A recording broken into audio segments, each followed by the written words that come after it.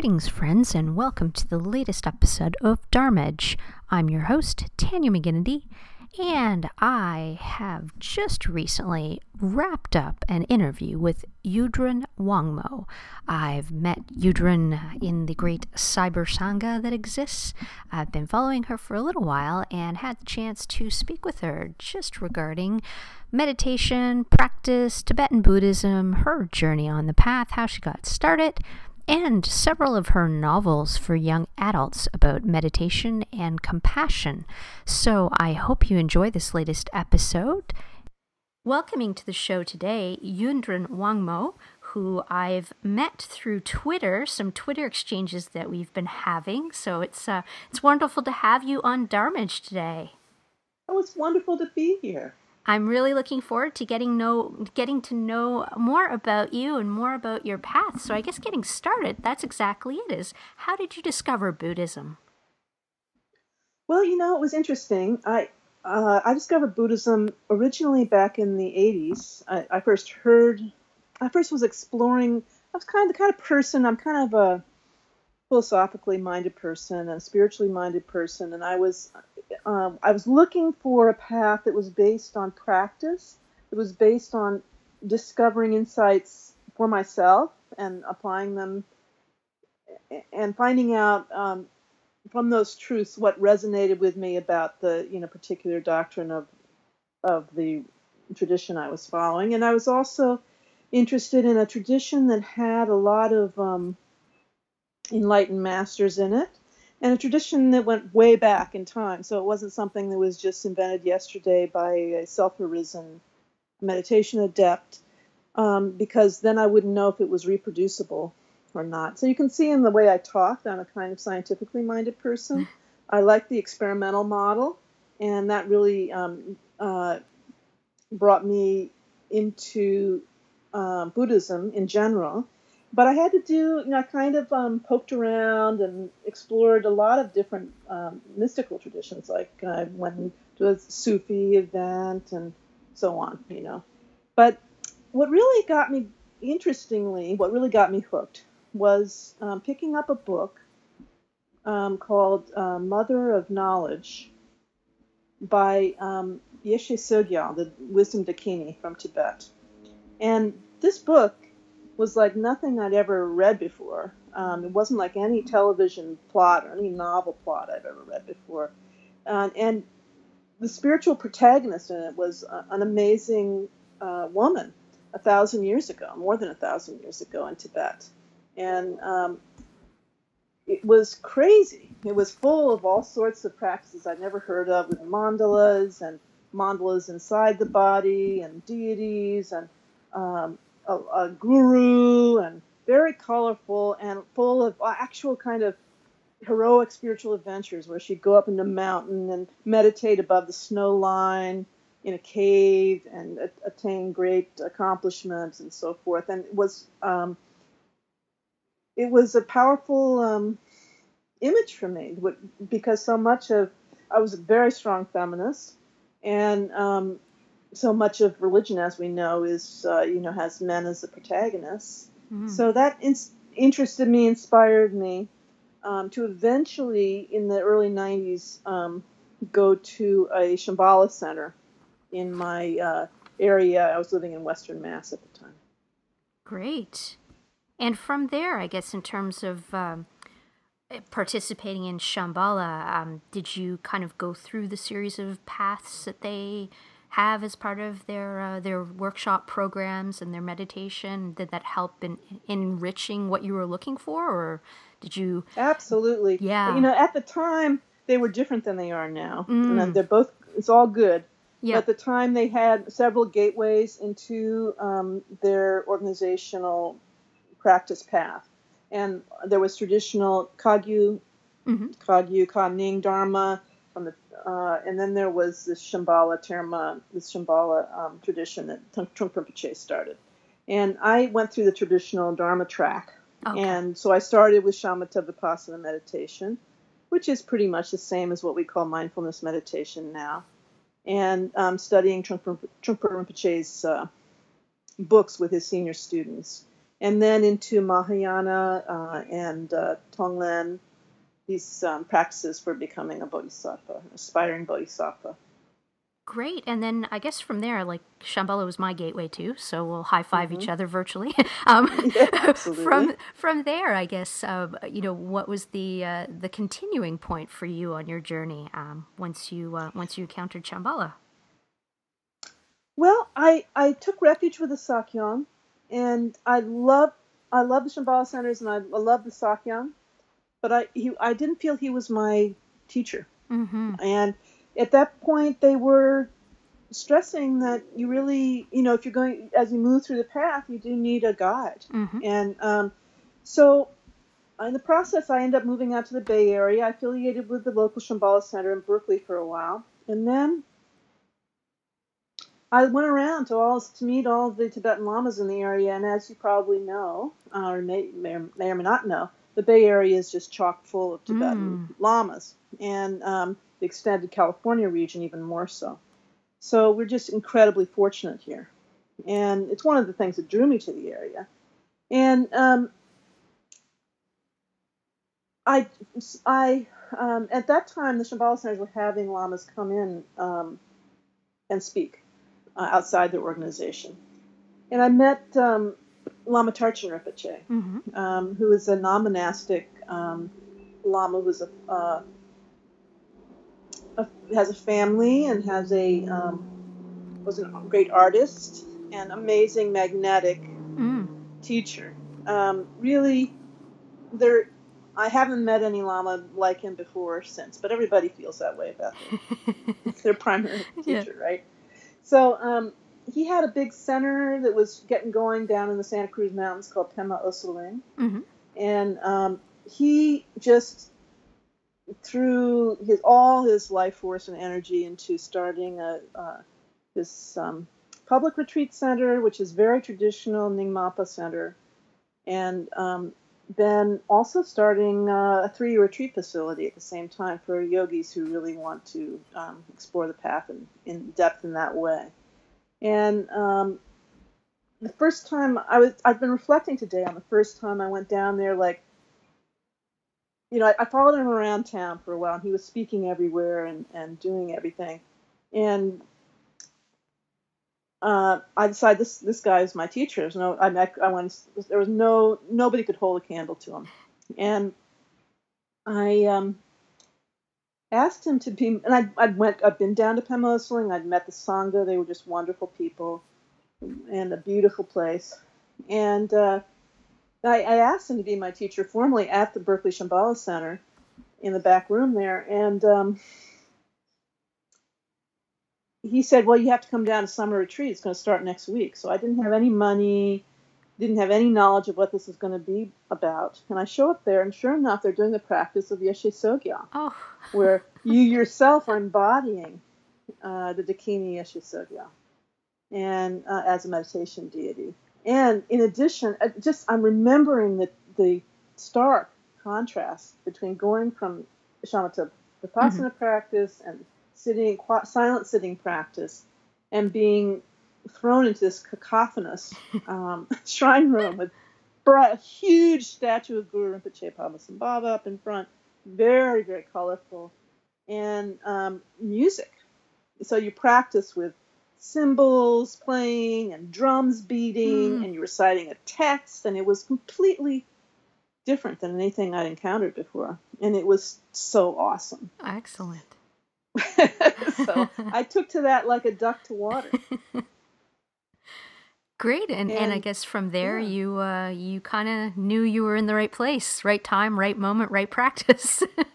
Yeah, absolutely. And I also met up with a couple of other lamas I'm very, very close to, but all kind of Nyingma and these Theravada traditions in the Nyingma tradition. So it's been totally satisfying, so rewarding, and difficult at times, of course. And I went on to do, a 3-year retreat. I've done additional years in retreat and personal retreat, and I just ate it up. So I'm very happy with the whole shebang. Excellent, and you are a teacher as well too. So after all of this too, you're continuing and helping to perpetuate the Dharma by becoming a teacher as well, right? Well, I'm not actually. They don't make teachers in the Okay. tradition that I come from. They don't. In some traditions, Kagyu most commonly, Mm-hmm. when you do a 3-year retreat, you come out and most people get the Lama title, and you're not expected to be out giving empowerments and doing being a guru to anyone, but you are, instructing people on how to do the practices, and you have you wear the uniform, and you have the Lama title. But interestingly, in this tradition, well, first of all, actually, there's plenty of Tibetan Nyingma lamas, and there's one or two lamas that came in through different routes, but nobody of the 40 some, maybe 50 people who've gone through 3 retreat at our facility have been given that title. My lama now says I can teach if people ask, but the idea is that you have qualities, and people ask you because you have qualities, and not because you have it appointed by somebody. And that doesn't. So people can ask me, and within the little bit that I feel that I can teach people how to meditate, how to do the practices that I've learned, the technicalities of how to do. But I'm not anybody's lama. So and that frees up. You could look at it 2 ways. One is they're not empowering Westerners and so forth, and the other way is they're freeing us up to not being thrown into a time-consuming, stressful leadership situation, spiritual leadership situation, when we probably are not ourselves actually enlightened. Gotcha. So I know in my case I don't have realization yet. I've changed so much since that first time I stepped into a Shambhala center. So much. It's been so beneficial to me. And would you? But I'm just going to finish up by saying, but I haven't. I'm not. I haven't popped in terms of shifting over into a continual state of knowing the true nature of reality. Interesting. And do you think, like, I guess Buddhism, as it has kind of come to the West, do you think there's kind of like that thirsty nature of all of us prowling around wanting that, and in some ways, you've kind of hit something and it's like no big deal, and there's no pressure, and that's all good. I'm not sure if that's a question or not. That's kind of a question, I guess. Does it seem, I guess, that, in terms of Western Buddhism, like, or perhaps it is maybe a tradition-oriented approach? Like, do you feel like, I guess, most of the people that you encounter, I guess, in your environment and online and I guess... What I'm seeing is people... Buddhism, in the last 10 years, like even in the last 5 years, are, whatever this is called Buddhism in the United States, I don't know Canada, has really is completely being turned upside down by the internet, and a lot by the mindfulness stream, and a lot by skeptics. So, and that's something I want to touch on today. Yeah. So there's a huge sort of trend of secular Buddhism and mindfulness meditation, and it's all good. But I wanted, I'm coming from a little different place, and I don't think in this time, I'm a baby boomer, but I don't see a lot of the people that I encounter, especially online, because that's where I hang out mostly, people having faith that there really is such a thing as enlightenment, and there is such a thing as Buddhahood, and that if you take away that element, if you don't believe in enlightenment, that a shift can take place, in a person so that they really blossom their basic goodness, their Buddha nature to a great degree. In the Mahayana they call it the levels, the Bodhisattva levels, the Bhumis. And in Dzogchen they call it realization. And then you don't believe that there is such a being as a Buddha who can see beyond what we can see. We have this ordinary vision as human beings, ordinary senses and so forth. And we can't, from the scientific point of view of these human capacities, we can't see, we don't have no way of knowing if there are past lives and future lives, for example. And all those things that are items of faith spring from a belief that there could be, and indeed there are, beings that have superseded our capacity. So, and I can think of a whole lot of reasons to be skeptical and cynical and so forth. But the problem is, if you come from a skeptical, cynical place, when you enter into your practice, my feeling is that there's this kind of shutting down or hardening that can occur. And and use myself as an example. So as I said before, I came into Buddhism as with a scientific mind of like, I'm a scientific experiment with but there's only one person in this study and it's me. And I'm not gonna take anything on faith. I'm just going to do this meditation and see what happens. I felt that took me to a certain place, a certain level. Certainly you can refine your Shine or Shamatha practice, which is this calm abiding practice known as mindfulness, to a point where you're very chill. You're much happier than you used to be. You're a better human being and you're more kind. And this is the panacea for humankind. It's very important for human beings to be that way. But it doesn't take you beyond that. And I'm still a human being and I haven't surpassed that. But I felt that, there was a blossoming in my practice when I started to open up to trusting in this tradition that I'm in, whatever tradition, we're in, sticking to one tradition, in my case, and trusting my Lama. There's a lot of reasons why that's important. On a person-to-person basis, from a human form Lama to a human form student, I have a lot of blind spots when it comes to my practice and my conduct. And if I don't ever trust and open up to and trust that this other person got realization beyond my level, is beyond my level, then I'm not going to trust him or her when she says you're going in the wrong direction in this particular area and you need to shift, or your attitude is screwed up. And so that's what a guru-disciple relationship is, and we're almost afraid I'm afraid to use that word guru because there's so many negative associations with it in American society. But all that is trusting that someone is beyond you and putting yourself in their hands and not being super defensive when they say something.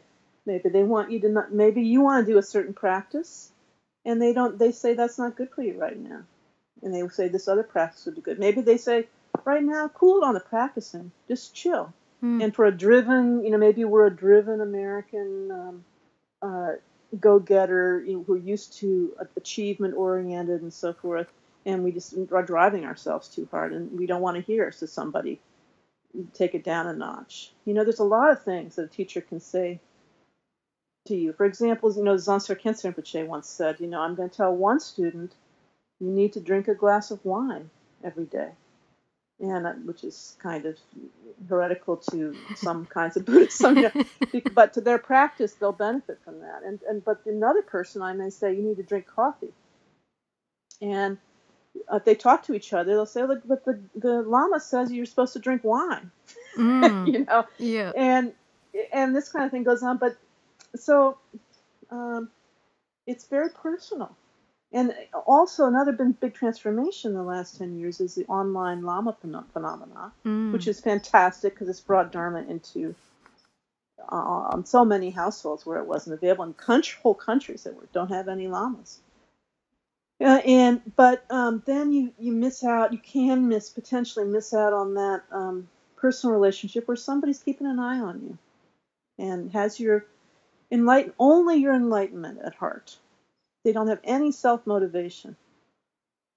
So I just blabbed on and on and Oh on. no, But I love this. this, It's yeah, fascinating. I find it so interesting because it's in some ways it speaks a lot to I think what a lot of people I see online are saying, where they're like, I don't have any lamas that live nearby. I don't have any spiritual friends. I don't have any sangha. I don't know where to go, or even people that are just afraid. The idea of, like, some people just to go to a center like you did many years ago and I did many years ago and sit down on a cushion and go, okay, I don't know what's going to happen, but okay.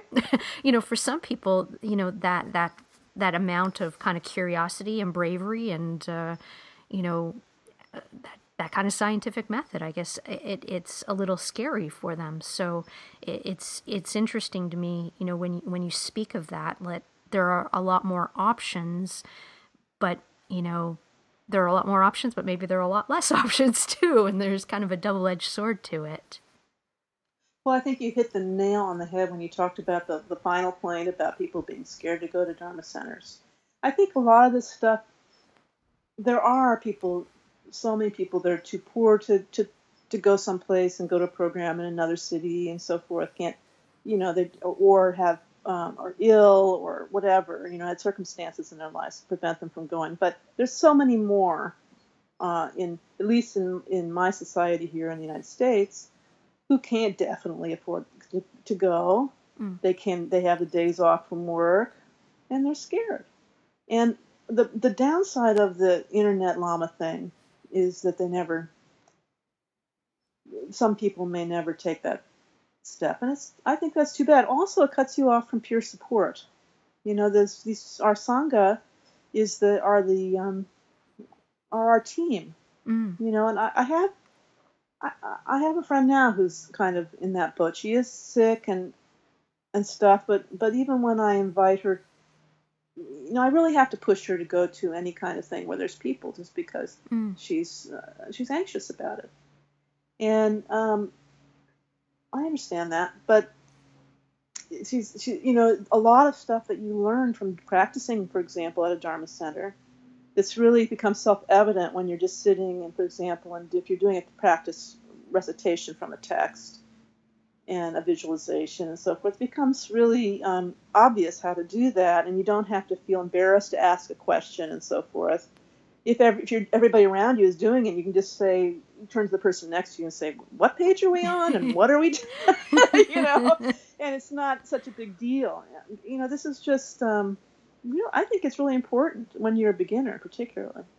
No, And it's so yeah. true. I think when I think back to, like, the early days of going to centers and feeling like the doofiest kid, because I was pretty much a lot younger than the people that were there, and I was just like, oh my gosh. And you nailed it right there too, with like, what page am I on? Am I saying this right? Am I, like, in the right room? Like, all of that. It was like Exactly. a Laurel and Hardy show of Dharma when it came to, like, Yeah. constantly feeling. And then over time it became confidence and going, okay, like, this isn't, too, there's still some weird things going on or things I don't understand, but in time it will reveal itself. And I think for me, I think the questions I have right now are do you think a lot of that comes, like, that kind of unwillingness to engage further comes out of that kind of fear of failure or that kind of ego sense that Westerners like us may kind of cling to?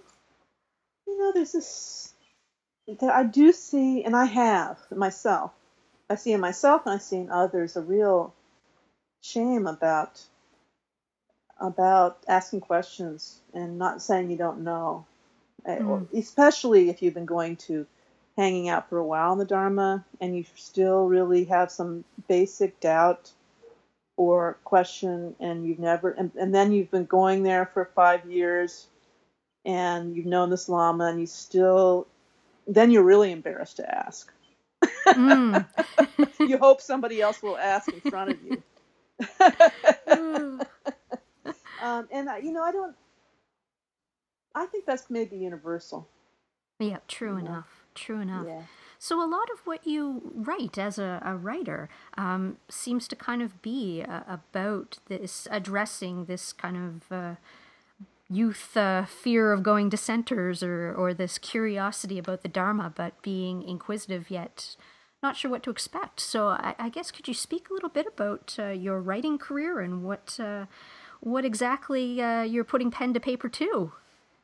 Well, this is what happened. I was in my last 6 months of my 3-year retreat, and although I'd gone in there prepared to die in retreat like a heroic yogini, it actually was pretty cushy, and I didn't have any problem with dying. And so I lived through it, and then it was like, okay, well, what am I going to do now?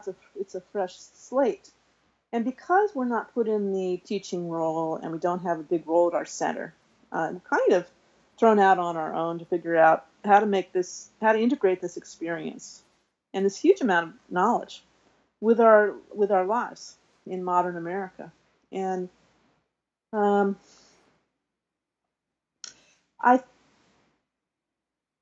thought occurred to me that, and of course that's a sign of my unenlightenment, that I'm getting great ideas and planning. The planning mind is not the enlightened mind, but what the heck. So, so I thought this mandala that I'm practicing, these practices that I'm doing could translate into a mighty fine novel. I mean, you got characters all over the place because, in I don't know, I know you're familiar with it, but I don't know if your listeners are.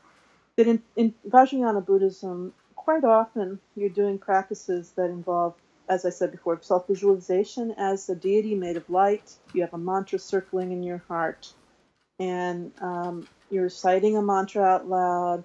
You're maintaining a visualization of what can be a very complex palace which represents your house, and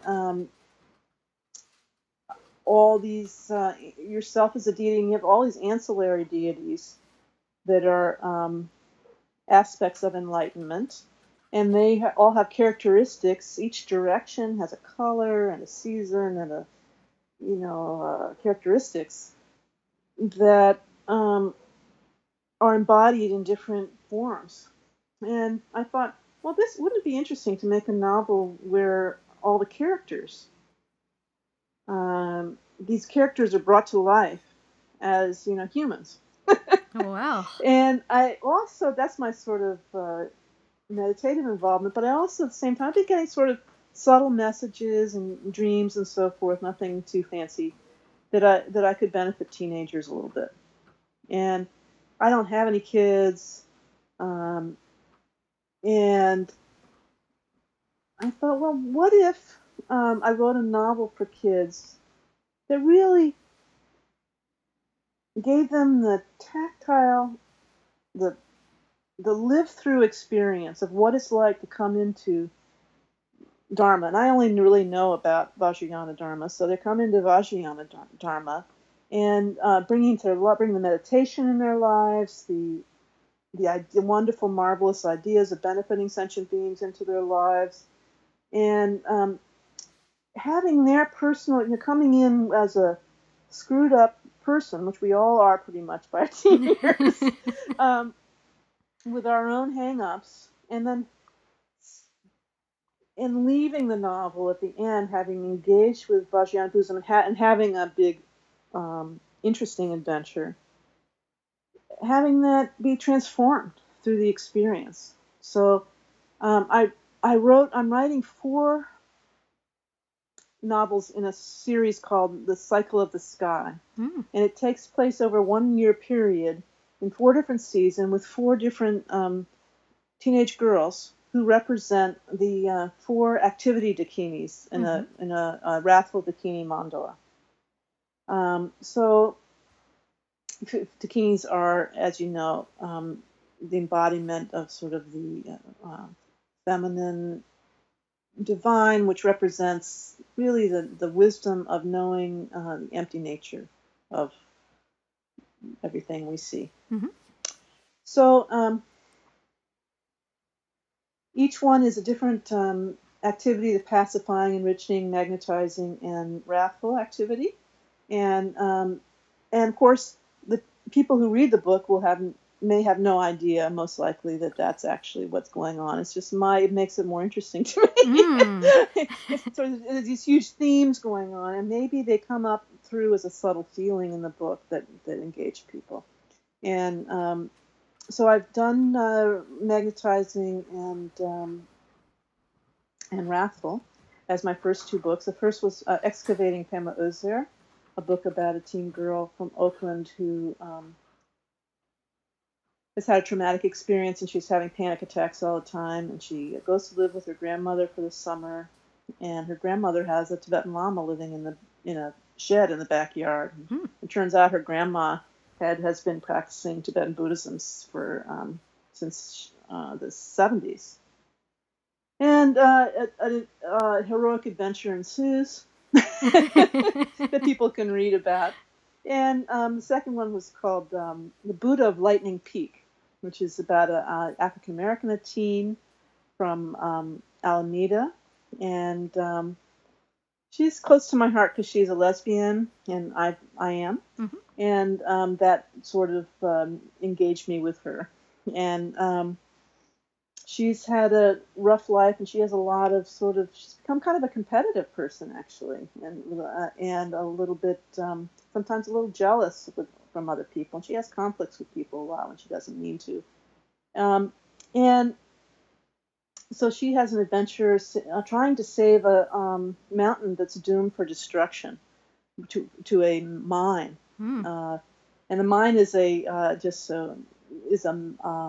iron mine, which represents that iron is symbolically related to this direction in a mandala, the north direction. Mm-hmm. So anyway, she has a lot of really sort of dangerous, strong, forceful encounters, and comes out of the experience transformed. So it's been a lot of fun. I'm working on the third one, and we'll see where it goes from here.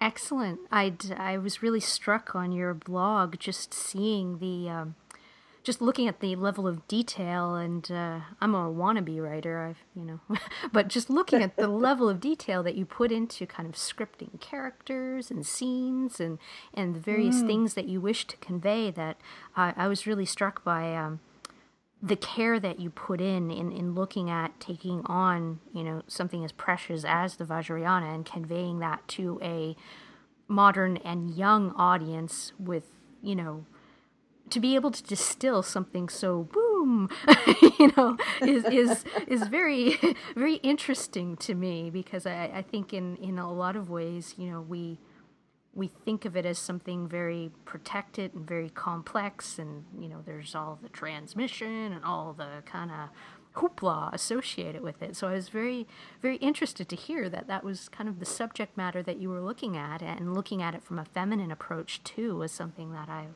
was like, oh my gosh, like, just as there are a lot of older people that dig up Harry Potter and, hide the book jacket that they're reading it on the bus or the metro, I have a feeling I'm going to be investing in your series too. Good. Well, most of my readers are adults, as is true of all young adult fiction, but perhaps in my area maybe a little more so. And what is the feedback? And I'm working very hard to try to make it a gripping tales, in addition to bringing all these elements. And it's a lot harder to write than it would be just to write a straight-up young adult fiction book. But it's also, the challenge is really fun. What has the reaction been? Like, have you, developed a fan base of teen readers that are burning Twilight to come to you? There's a few teen readers. And strangely, I have this sort of little following of young, like, men in their 20s. Oh, wow. Isn't that interesting? It's always interesting when you have an intended audience and then you're like, these are the people that are actually really into what I'm doing. They're so cool. I mean, they're so supportive and kind. And, I'm also an indie author, so I'm, you really couldn't market this to any booksellers, any publisher. So I'm in the world of indie publishing, and people don't really look at those books without the big marketing campaign that goes behind a mainstream published book, unless you have three or four books under your belt. And especially if they're in a series, they want it to be pretty much completed so they can binge read the whole thing at the end, which is also we're seeing now with TV series. So right now I have a small following, but they're enthusiastic, and I'm really happy with the reviews so far on Amazon. Great. As they're liking it, and so I'm kind of shocked with how much people are liking it. It's interesting even too, like I'm a bit of a video gamer, and I'm very interested sometimes in how, people are taking bits of the Dharma or bits of, whether it's meditation games or those kinds of things. So maybe that's the next frontier for you, is looking at writing a game, perhaps. Well, I talked to a Bhutanese High Lama when I was in Bhutan last year about my books, and he says, "Oh no, you got to make a video game. Video games." So he's right there with you, and he's want to work on it. So maybe you should talk to him. Excellent. We'll collaborate. Get us together, and I can find. I wouldn't know where to begin. I haven't played a video game since what were the video games? Ms. Pac-Man. Post Pac-Man, there were these ones that were around in the 80s. When, okay. Computers were coming along. But anyway, I won't be able. Somebody should definitely do that. I'm sure somebody is. Yeah, no, it's interesting to see, like, just from the exploration of games and how they're getting into meatier and weightier subject matter. And they used to be the domain of boys, but now there are a lot more, girl-only video game studios and programmers, and it's a wonderful thing to see. So, we'll talk after the show and see what we can do. What's interesting to think about is that there are all these complex visualizations in Vajrayana Buddhism. Could you create a virtual reality? Like, what's this headset they're getting now, where it's 3D all surrounding you? And have a walk into the actual mandala already designed for you. And would that have any beneficial effect, or is the very process of creating the mandala mentally the point? That's fascinating, because I am like the doofiest, like forgetfulest person when it comes to visualizations. Like, how many eyes, how many crayons, how many arms? Like, so anything that could help me along, I'd be fully behind it. Yeah. Well, I think there's two things. I mean, when you're doing, a lot of that is coming back to shamatha, like in Vajrayana Buddhism, you move. I mean, usually a lot of systems, anyway, the Kagyu system, for example, and the Gelug system, you start with mindfulness practice, shamatha, and in a classical sense of focusing on your breath. Or sometimes they'll use an external object like a stick or a rock or whatever, and just keep bringing your mind back to that. But, these deity practices are also shamatha practices, as well as being other things. So and they're considered to be more effective. So the very work of, remembering that you're the deity, and so what is this? How many arms do I have? Bringing your attention back, looking back at yourself as a deity and at the deity surrounding you, is a shamatha practice, and that it can open you up to, a lot of koan-like questions, like where does the, like you create a boundary for your mandala, which has a protection shield around it of various sorts, and what exactly is outside of the mandala, where does the mandala end? And these kind of questions, you have to engage in the process for these questions to arise. And these questions these questions that have no answer, no correct answer, tweak your mind in a certain way that I think really expands the horizon of your awareness, and shifts your consciousness. And so the active part of engaging has an effect, but it might also be great just to walk into a mandala. Yeah, no, that's interesting. It's funny how I guess we talked a little bit about earlier about the rejection of enlightenment or the turning away from enlightenment in our society or the Mm-hmm. skeptical emergence, and Mm-hmm. it's funny how in some ways I wonder if it's a personality approach in some ways of that kind of scientific yet curious mind that kind of has an easier go with kind of like, oh, okay, reincarnation, well, maybe, I don't know, or how much time am I going to invest in ruminating on this, or so it's interesting because just with my own kind of life, I guess, over time it's become like, how much resistance do I want to put towards the potential for something, being there, or how curious do I want to be in looking at it and, sitting with it and writing about it and all of that. So it's, yeah, I wonder if it is truly a personality or a lived experience or what kind of combination it is, or rebirths that lead you to be that way. I'm sure it's all three, and a lot of it's our family structure on the middle hypothesis that it's kind of personality. That our family structure is makes us trusting or not trusting and so forth, based on the experience that we've had with our parents, Mm. and we definitely bring that into our relationship with our lama. Whoa, that's deep stuff. Yeah, but that has karmic underpinnings for sure. For sure, it has karmic. It has to have. And is that explored in the books that you've worked on so far in terms of, I guess, the personality characteristics of your characters and their family dynamics and their Hmm. The one I'm writing right now, yes, very spoiler much alert. so. Spoiler alert. Very much so. It's a good way of putting it. I'm going to make a little note to myself to delve more into that because I'm just Interesting. refining I have a very rough draft of the next one, and I'm refining it right now. Mm-hmm. I guess continuing like on, since your audience is young, um, what do you kind of see, with the state of young Buddhism today and youth today in general that may not be Buddhist or maybe curious about Buddhism, but what are you hopeful or what are you seeing? Um, I'm hopeful Yay. because I feel there's got to be, and there are nascent signs of rebellion against the huge amount of materialistic, consumeristic, desire-oriented um, culture Mm-hmm. that's being foisted on young people. You can only take so much of that crap. So many Mm. commercials, so many, even the erotic stuff and all that is Mm. constantly being pushed on young people and boys in particular, Mm-hmm. but girls too. Sexualization of everything and the desire, this craving for financial success.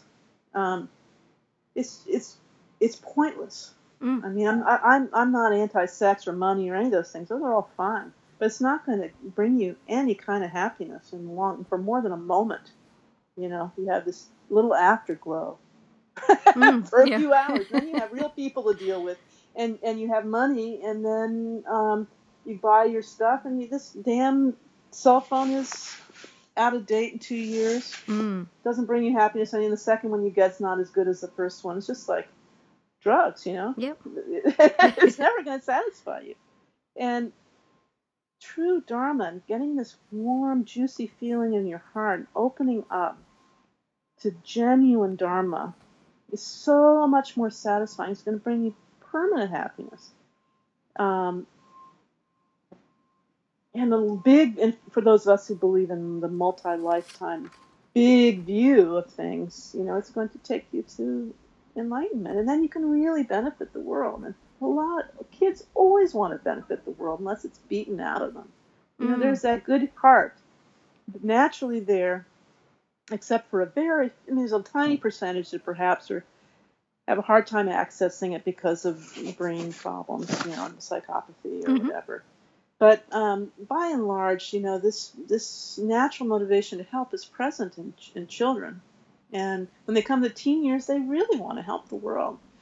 And I see them. Look, I did a little poll on Reddit's Buddhism forum one time. Ooh, how many teenagers? Because I wanted to ask them some questions about how they found the Dharma, where they were looking for it, what they were doing, and I got like 20 responses from these kids, and it was very interesting. All different ways was the answer, but a lot they're looking around. They have access to the internet, so they can search around, even if their parents have no idea they're doing it. They're looking for something. And a lot of times Dharma material, they said, was way too technical, and scholarly and so forth. And so I really felt like I hit the nail on the head with trying to bring, I'm talking to you adult to adult, and I'm using a lot of technical jargon and all this stuff. But in my books, I try to really annihilate that kind of talk, and so I had not to dumb it down at all, but to stop using jargon and bring it home on a real organic, heart-centered level. And I hope that others are doing the same. The way that I mostly encounter teens in Dharma in real life is at our Dharma Center in the summer and year-round, but mostly in the summer they have a teen camp. And this is pretty common for larger Dharma centers and groups. I know Zonsar Khyentse Rinpoche did something in Mexico, and many of the Theravadan and Zen groups have youth groups. And in the Vajrayana, there's a tremendous amount of play to be had. I mean, the whole thing is like a big game in some ways. It makes meditating fun. So kids, they may not sit in on the whole long 3-hour puja at the Dharma Center. They won't. But they come in during when have you ever been to a Sok Ganachakra puja? Well, in straight up Vajrayana Buddhism, they have these soks, what they're called, and it's a ritual feast. And at one point there's food, including usually some goodies in there, where each person gets a plate of food. And so the lamas, the kids have a separate program, and then like towards the very end of the puja, the food is distributed, and the kids come in at that point and they do their prostrations. They learn how to bow, and they sit and eat their food, and then there's like 10 minutes left in the puja and they're done. So they get a really good, positive association from being a little tiny kid all the way up to preteen. I'd say they're still interested in that. And they get a taste of, Dharma means good food. Yeah. It's got a positive association. You come in, there's this music playing, and everybody's loving that they're being there, so they're getting lots of positive vibes from everybody there for being there. And and then they have their own little camp where the lamas just teach them, at the level appropriate. And they have a teen group, whoever, depends on, who's got kids at that point, what age is going on right then. But several of them have stayed on, they've gone on to go to like Naropa College, or gone on to study in Nepal, at Rongchen Yeshe, go to college there and stuff like that. So quite a lot of them in the last 20 years have really gone on to become really good practitioners. It's interesting because it sounds a bit like in Shambhala there was the theory of the Dharma brats, which they didn't do very well. And it kind of sounds like I'm kind of curious now, and you're bringing up the scientific Buddhist Reddit poll in me of wondering. I wonder if how many people are the Dharma brats that were kind of born into it versus organically like people that just kind of like fell into it, in terms of, later teens. It's, It's interesting. Well, in our society, my Tamil Uslan community in California, they are kids of the practitioners. Gotcha. And but yeah, the Dharma brat phenomena, for those who don't know, unlike you, it came up with these. They were the children of the older generation of baby boomers who were Trungpa Rinpoche's students. So those people are in their 60s now, right? 60s, 70s. Mm-hmm. And they came in a wild bunch, and he was a wild Lama, as we know. So they were, it was a lot of hippie era experimentalism going on, and those kids perhaps didn't all get the greatest parenting in retrospect that they should have gotten, and a lot of them got into drugs. This is not a secret. They were talking about it in their Dharma Brats group early on. Yeah. Got into drugs and problems, and or they rejected Dharma and this kind of stuff. So, of course, there's excellent ones, I'm sure, too, that also came out of that system. But nowadays, I think things have evolved in a positive direction. Yeah, no, it's interesting. I'd lived in Halifax for a while, which was the seat of Shambhala, and I was always so jealous of the Dharma Brats. Like, it was something, it's like, oh man, your parents, like, actually knew, or your grandparents actually sat in that session where Trungpa shot peas at them through a little straw, you're just like, it was that added layer of cred, and then you realize, oh yeah, you've walked away from the Dharma, because you just didn't find it cool, or, for whatever reason, it just didn't speak to you anymore, or, you lived in it and you were saturated in it, and just, it didn't make for any better of a practitioner. But my little, self-loathing little mind at the time, it was like, oh, the Dharma brats.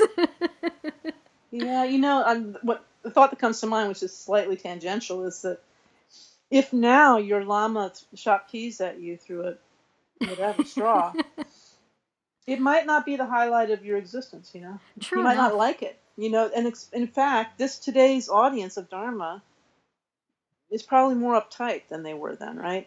So the Lama acting a little strange, in Trungpa Rinpoche's case, being drunk and so forth, is a lot less acceptable than it was for that peer group then. It's interesting. I think about that quite often, where I'm like, what kind of practitioner would I have been during that, and how would I have turned out, and would that have helped me kind of break some of my, like, introverted, like, weird kind of, like, neurotic little ways, or would it made me even more neurotic and weird? So it's interesting, the path not taken, I guess. And I'm lucky with the crew that I have right now that I haven't been pushed too terribly yet. So no peas have been shot at me. So we'll see after this podcast, though. I might get a box when you get, we are, I think, I'm sure you're wrapping up, but I just wanted to say that, when you do become the senior student of a Lama, if you have that good fortune, maybe you already are, I don't know, but then they become more and more, have higher and higher expectations of you, and your expectations may come along with them displaying different kinds of behavior than they would in public. And then you have something to work with your mind about. So that there is the outer conduct of what somebody does when they are in a room with 100 people who many of whom may be newcomers, and then there's the people that, you've finished your preliminary practices, you've been this person's student for, a long time, and they may shock you. They may do some surprising stuff to kind of wake you up. I mean, it's all for your benefit if you have a genuine wisdom Lama, and of course you have to be very, very, very careful and cautious about Lamas. But these days we have who you select as your personal teacher. These days we have Google, so you can look up, and you should look up this Lama's name or teacher's name in another tradition, so-and-so Lama, so-and-so Rinpoche, controversy, Lama so-and-so Rinpoche, I don't know, misconduct, whatever like that. And then it's all there, and it may be founded on one report, you should keep a question in your mind about whether it was the person reporting it, But if there's multiple problems reported with this Lama, then, think twice about it. Yeah, no, I think that's so wise that that, a lot of the recommendation is to really kind of take your time and not rush into that kind of relationship, because it can certainly go askew. And it's very worthwhile advice. Have you read The Guru Drinks Bourbon? I haven't read it yet. Oh, it's so good. Like it? And it's all about that. And it's kind of, it's good stuff. It was pretty much focused on that kind of guru-student relationship and how to know if you're in the right one and what may happen and what it's as usual with his writing, it's a doozy. So well, he's a doozy, and he's one of those people that's not going to tread lightly with you.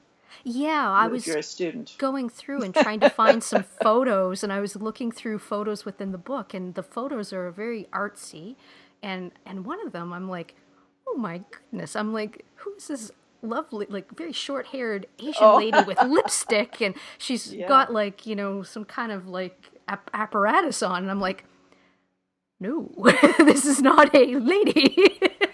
This is actually, so it was very interesting to have those kinds of boundaries and those kinds of thoughts and the kind of like questions and all that kind of go, oh, you're doing your job, Yeah. You're doing your job. Exactly. Yeah. Well, I think I covered quite a bit of land here with you. Was there anything else you wanted to kind of touch on that maybe we didn't get into? Any area or anything else you wanted to maybe speak about that maybe flickered during our discussion? I just want to say, that it's a beautiful thing to live your life having faith in something, trusting a path, having guidance, knowing you're on the right track, or correcting when you're on the wrong track, and feeling that you are going to go on and attain enlightenment eventually. It's inevitable if you have good heart and you practice sincerely. And then you can, that you will, in this life or some future life, be able to really benefit vast numbers of people and animals and inconceivable beings beyond those realms, if which we have to trust exist. It's just it's a purpose in life, and it's coupled with meditation. I just can't speak highly enough for it. I think it's wonderful. I think with the conversation we had, it really makes me aware of, the amount of positivity you have, in the sense of the belief that you have that, we all have this potential for Buddhahood, for enlightenment, and we shouldn't, kind of feel we can't and fall into that kind of, either self-loathing or that sense of like, I can't do that, so, which is especially kind of important for youth, which I think we have a tendency to kind of, either want to protect them or keep them down and not kind of be, wanderers or kind of free. So I think, I have to bow to you with, the amount of compassion that you've shown in writing with the intention of helping young people and to kind of, I think deep bow to you for that. It's important work, and I think it's work that, I'd like to see more Buddhists get involved with in the sense of engaging creativity too, because like you said earlier, a lot of it, is knowing the audience. Absolutely. Great. Thank you so much. I'm so honored to be invited to speak on your wonderful podcast, and I look forward to listening to future episodes. Excellent. Well, hopefully with the following books that come about, we'll get maybe you to come on and do a reading or something, or we'll see how the story ends with the next two that are released. Fantastic. Great. Well, thank you so much for your time. You're welcome.